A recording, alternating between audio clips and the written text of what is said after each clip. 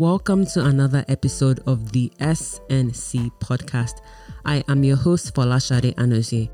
Before I get on with this episode, I want to take a moment to speak about the global health pandemic.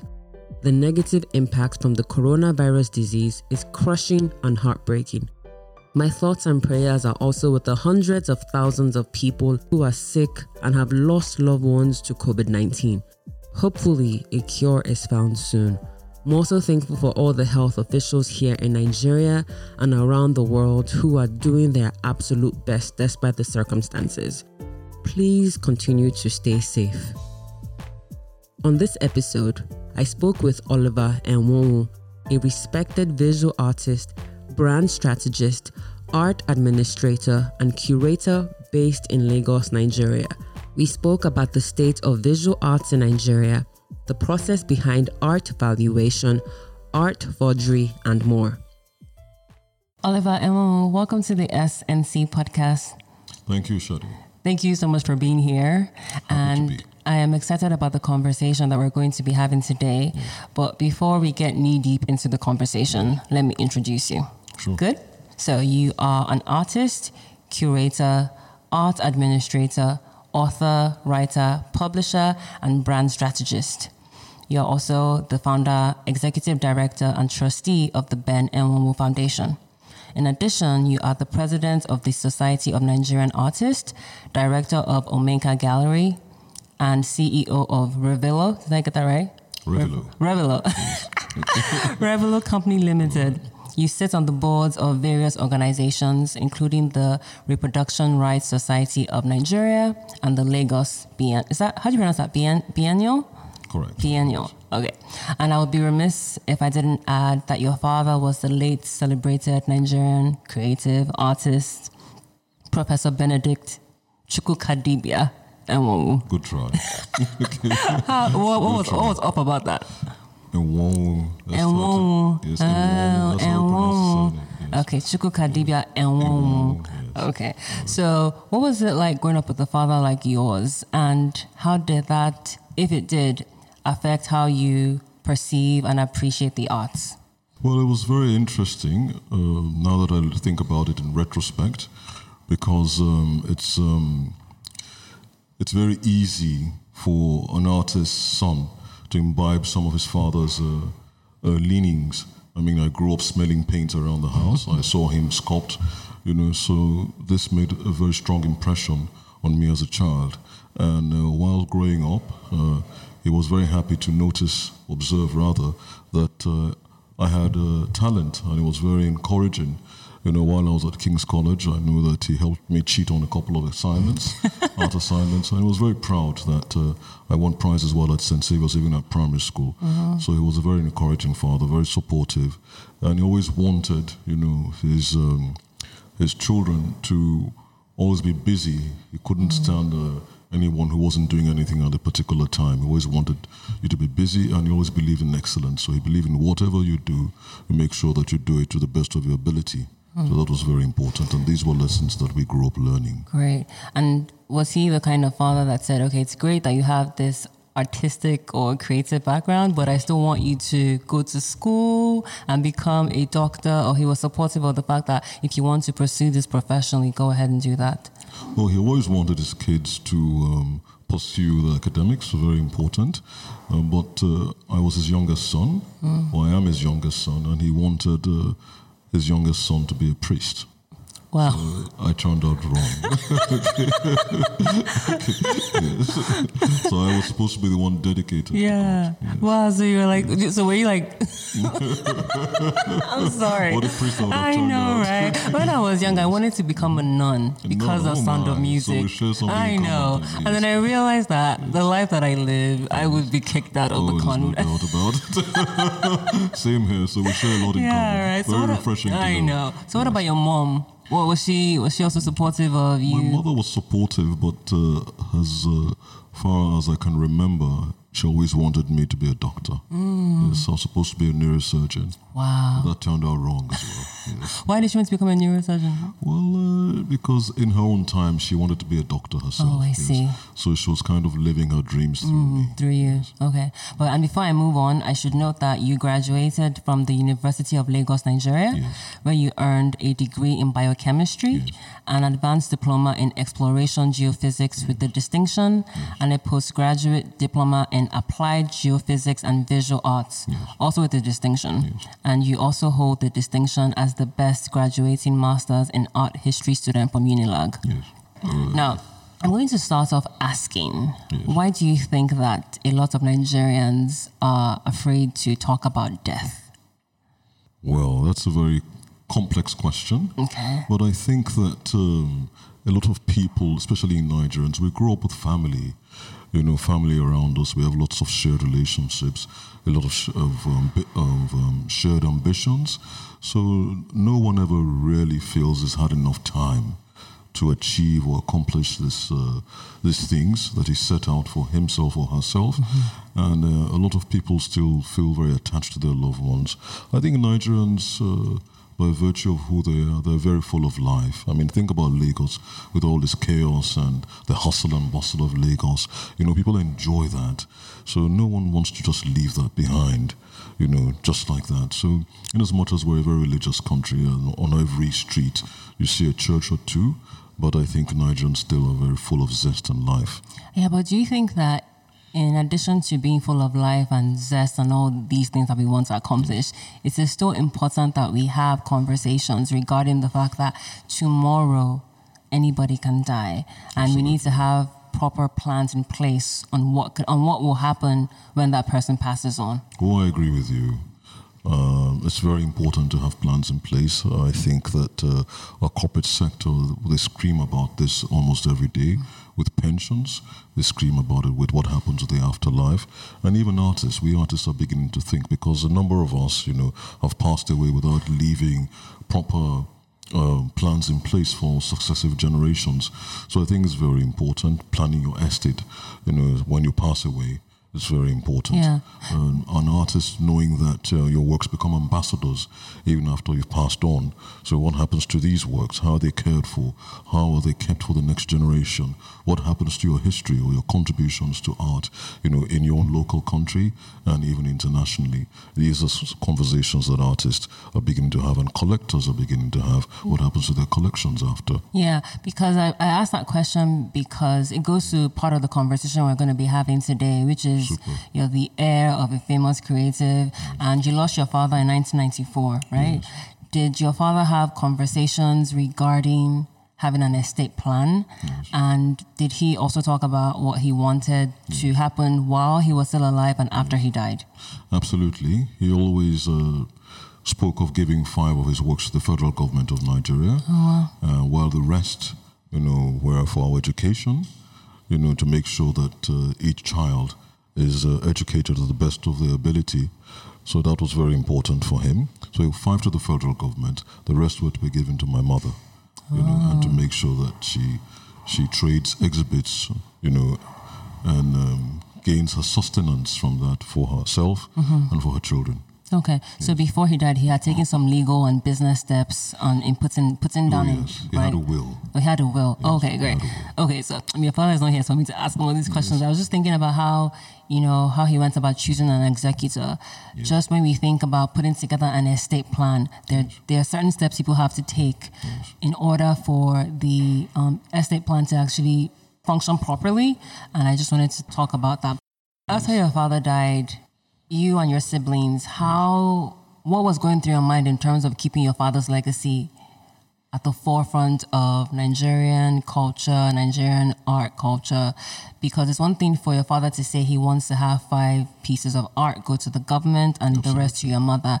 But you as children, what was going through your minds in order to secure his legacy?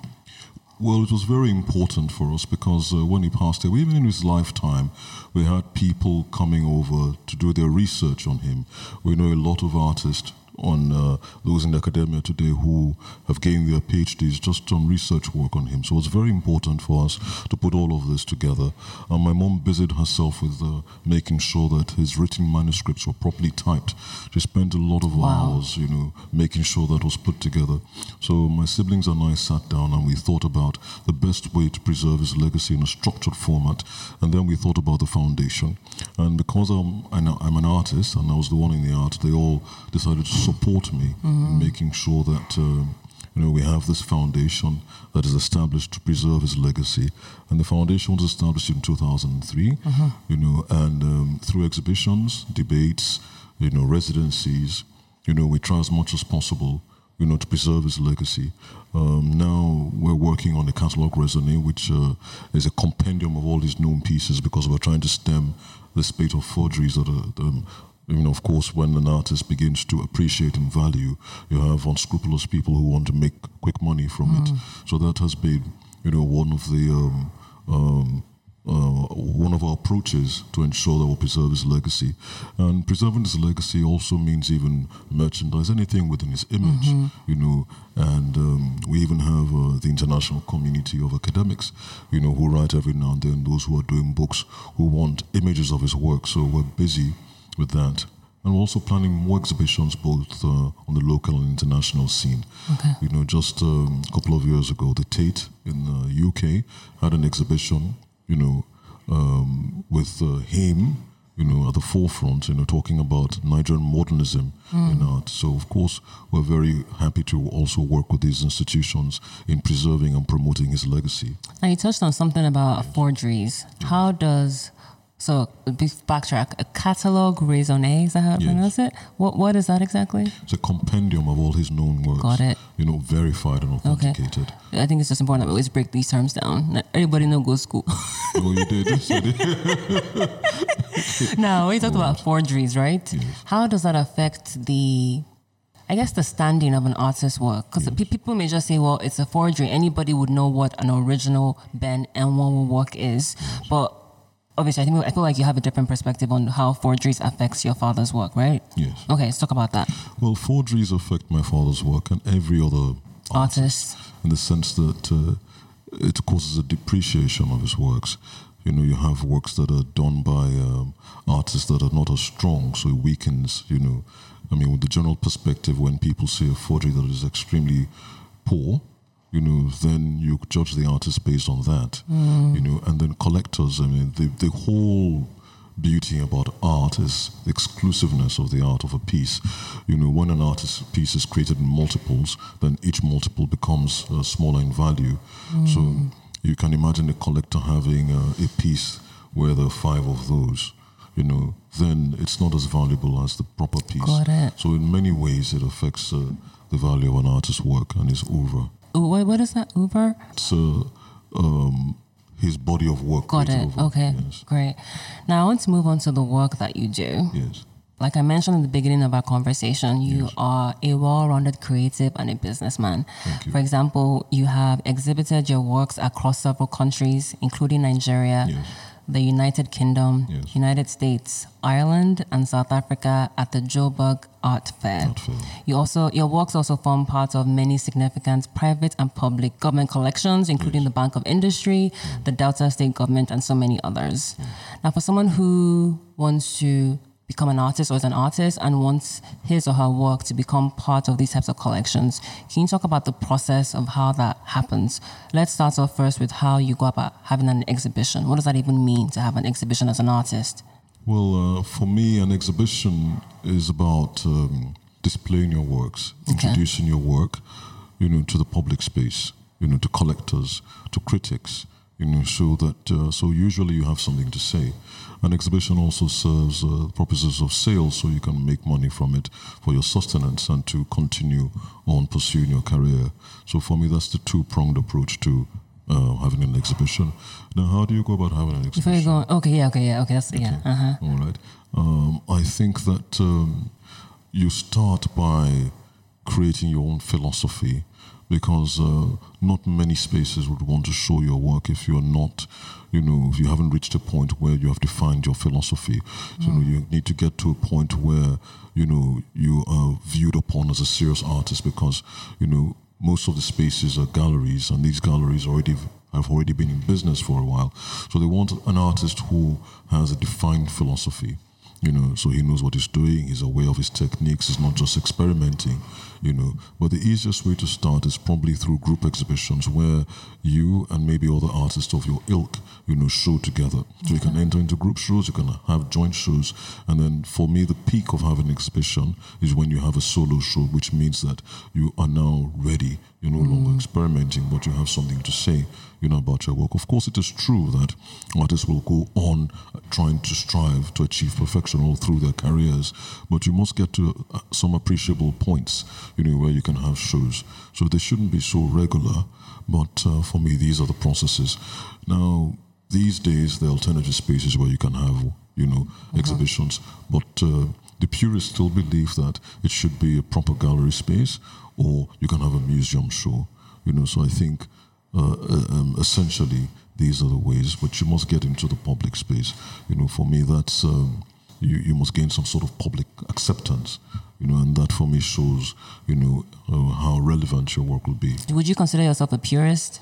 Yes and no. Yes and no, but that for me is the beauty of art, because I think it's the only profession where it's actually living, in the sense that there's an art to speaking, there's an art to wearing clothes, an art to working, and walking as well. But let's go back to art, and art can be viewed as a functional piece where you can even sit on it, or even as cooking utensils, and then you can actually have fine art, which, are for appreciation purposes, aesthetic value. Then you can also have art for religious purposes. There's so many varying functions of art that, and people have even been known to have investment-worthy art. So it's even a store of value as well. So for me, it's so broad-based that it's difficult to box art into, a framework, for instance. And I think that, having said that, you have art that exists in galleries. Well, you have art that is in public space, for instance. Statues of Mandela, for instance, a public space, and remind people of how great this man has been in his lifetime, and his contributions to society at large.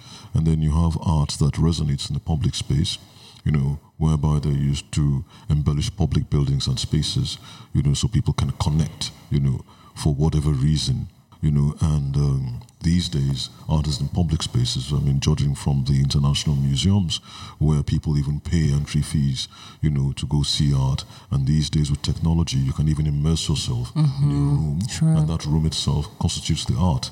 So things have changed. Boundaries are being blurred every day. So I think that art is all embracing and so encompassing now that it's no longer tenable for anyone to say that art is elitist. So as an artist, how do you decide what price that you're going to allocate to your works? Well, I think, let me speak broadly first about how value is attributed to a piece. First of all, you must consider the artist's contributions to the local narrative, historical art narrative in his own community, perhaps his country, and then internationally, what have been his contributions to global narratives. What schools has the artist attended? The more prestigious the schools are, there's more the likelihood that his value for his work will be higher. Where has he exhibited in his lifetime? Very important. And also, who has bought his work? Such elements, even factors like that affect, for instance, if a very famous person like Michael Jackson, has bought a piece, even if it's the same work, of similar size, similar year, similar theme by the same artist, is more likely that piece will cost more. So these things are extremely important. And of course, even within the mediums, there's a hierarchy. For instance, sculpture and painting cost. More traditional mediums, for instance, might cost even more than the drawings, because drawings, until fairly recently, were just means of conceptualizing what you are going to produce. they weren't viewed as a finished work in itself. So, and then painting with oils, for instance, might fetch considerably more than painting with pastels or watercolor, because oil, for instance, is not only a traditional medium, but, has been known to last even longer than watercolor that is susceptible to ultraviolet light, Yes, so I think, broadly speaking, now, how does an artist price his pieces? There's also peer review. What do your mates say about you? What do the critics say about your work? These are very important things to consider when pricing your work. So if an upcoming artist, not even upcoming, let's say I become a painter. Yes. You mentioned all these different things. So, for example, you went to a prestigious school and I went to a non-prestigious school. Yes. So the way you're going to price your work is you can give it a higher price because of the schools you've gone to compared to my schools. Wow. Yes, because that sometimes if you work with the gallery helps to set your prices. Yeah. So ultimately, the galleries or your manager or your agent, sets the prices based on the market.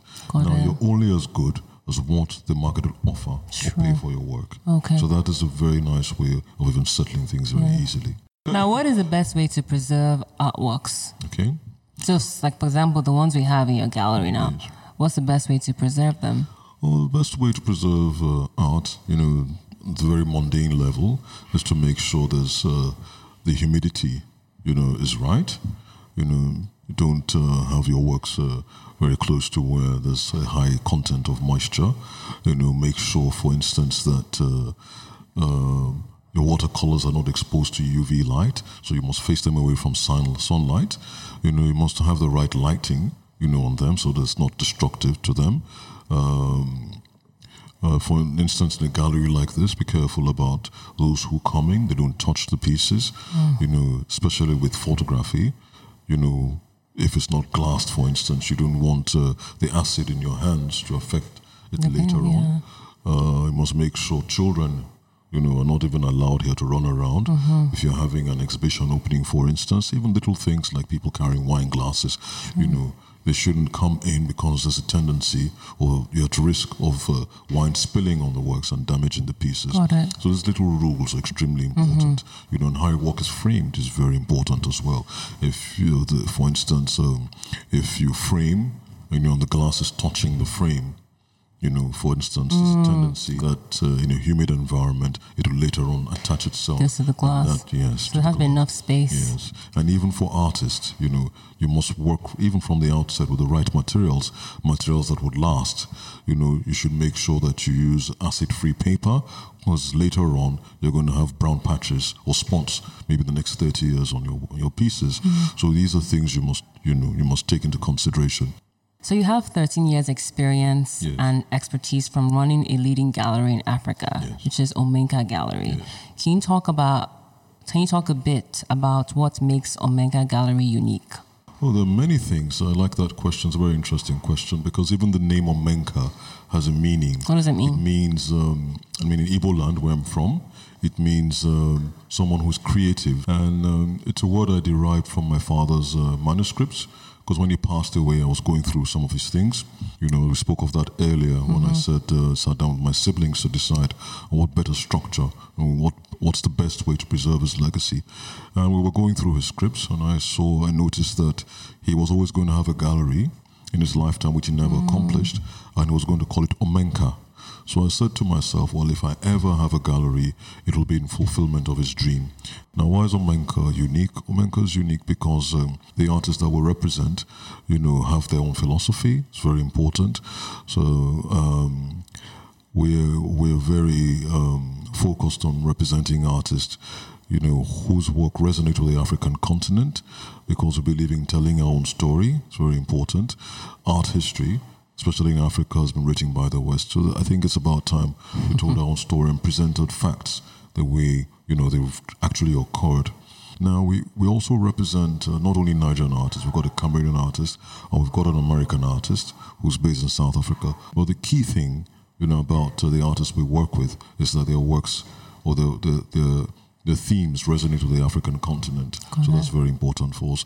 Omenka is unique because we not only represent artists here, and not only are we interested in showing their works here, but we've been to art fairs on about 5 continents, showcasing at some of the most prestigious international art fairs like the Armory, like Art Dubai, like Cape Town Art Fair and Joburg Art Fair. So it's very important for us to, expose the artists as much as possible to broader audiences. What opinion do you have on the state of visual artists and arts in Nigeria? Well, I think that it's on the rise. I mean, you can't compare the state where we are now with 20 years ago. I mean, judging by the galleries, which are more professionally run, judging by the more exquisite catalogs, containing critical text, when you also consider that there's a secondary market now, we've got 2 or 3 major auction houses that are doing extremely well and establishing the prices for Nigerian art and artists. When you also look at the fact that we have international events like the Lagos Biennale, and Artex, and auction houses like Art House Contemporary. I think these are very important factors. I mean, just the other day, the Embassy Shillong Museum was birthed, so you can see that there's a structure now beginning to form, and that structure is extremely important. What we need now is public and private sector partnerships, the funding, how identifying the value chain, making sure there's government support, in creating, a level playing field, or to make sure that regulations, are in place. For instance, we don't have a national gallery of art, just like you'd have maybe the British Museum, for instance, where you can see the heritage of a people, and I think that's extremely important, in understanding ourselves better, as a people, and showing peaceful coexistence and tolerance. These things are very important. Now, as a government, helping to encourage the private sector, for instance, to ensure that maybe through tax rebates, to ensure that they support artists and, do some serious policies towards the arts.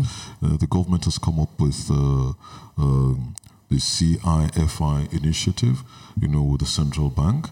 But when you look at it, there isn't anything for the visual artist. There's technology, there's fashion, there's entertainment, but the visual artists have been left out. Now, Alliance Francaise, there's a building just down the road, and it's been donated by a very successful businessman, Mike Adenuga, and yet we have parking issues because when you have major events there, the government has not been very forthcoming in supporting the visual arts, for instance, and then you have a businessman, a local businessman, who has put his own personal wealth, in ensuring that Lagos sits on the map, and you have cars being towed away. Now, I know that space, for instance, that is outside where the cars are being towed away, is problematic in the sense that cars shouldn't park there. But you can come to an agreement with the owners of the building and the French Cultural Center to find out how best, because whatever is being done in that place projects Lagos, projects the art and culture of the people. And if we say that we're trying to diversify away from oil, how is it that this institution has not been called into a dialogue, for instance? So these are ways that the government, can play a very important role in ensuring that our culture is propagated, our culture is preserved and promoted. Very important. Yeah. Using your father as a reference point, Yes. and looking at how much you have achieved yourself, Thank you. what advice would you give to visual artists who are trying to not only achieve financial success, but also want to have longevity with their careers? Well, I think that you must not rest on your oars. Having temporary or fleeting success doesn't mean you've arrived yet. Any great artist or any person who's achieved anything, in life, has always not rested. You continue to strive to achieve perfection and excellence, because the boundaries of knowledge you can only push forward, by little bit. Others have come before you, and you must, achieve something to show that you are counted. What impact do you have in your generation? What have you left? Whose life have you changed? But I think by far the most important piece of advice I'll give anyone, especially a black person, is constantly read. Just devour everything that you have in sight, because it affects you, and it makes you. Knowledge is power. There's this saying that if you want to hide anything from a black man, put it in a book. It broadens your mind. You can travel in the book. You can speak better in the book. You can improve yourself in the book. And there's so much information out there that is really in commonplace, but you'll never find it if you don't read. So for me, that's any advice. You want longevity, reinvent yourself. The only way you can do that is by reading. Yeah. Information is power. Yes. Well, thank you so much for your time, Oliver. Thank you, Shadi. This episode is produced and edited by me, Folashade Anozie. Theme song for the show is by Imodu Ayonote. The podcast is available on AudioMac, Podbean, Spotify, Apple Podcasts, Google Podcasts, iHeartRadio, and Stitcher Radio. Simply search for the SNC Podcast, which is one word, no spacing. You can also check us out on Twitter, Instagram, and Facebook at the SNC Podcast. Still one word, no spacing. Thank you for listening.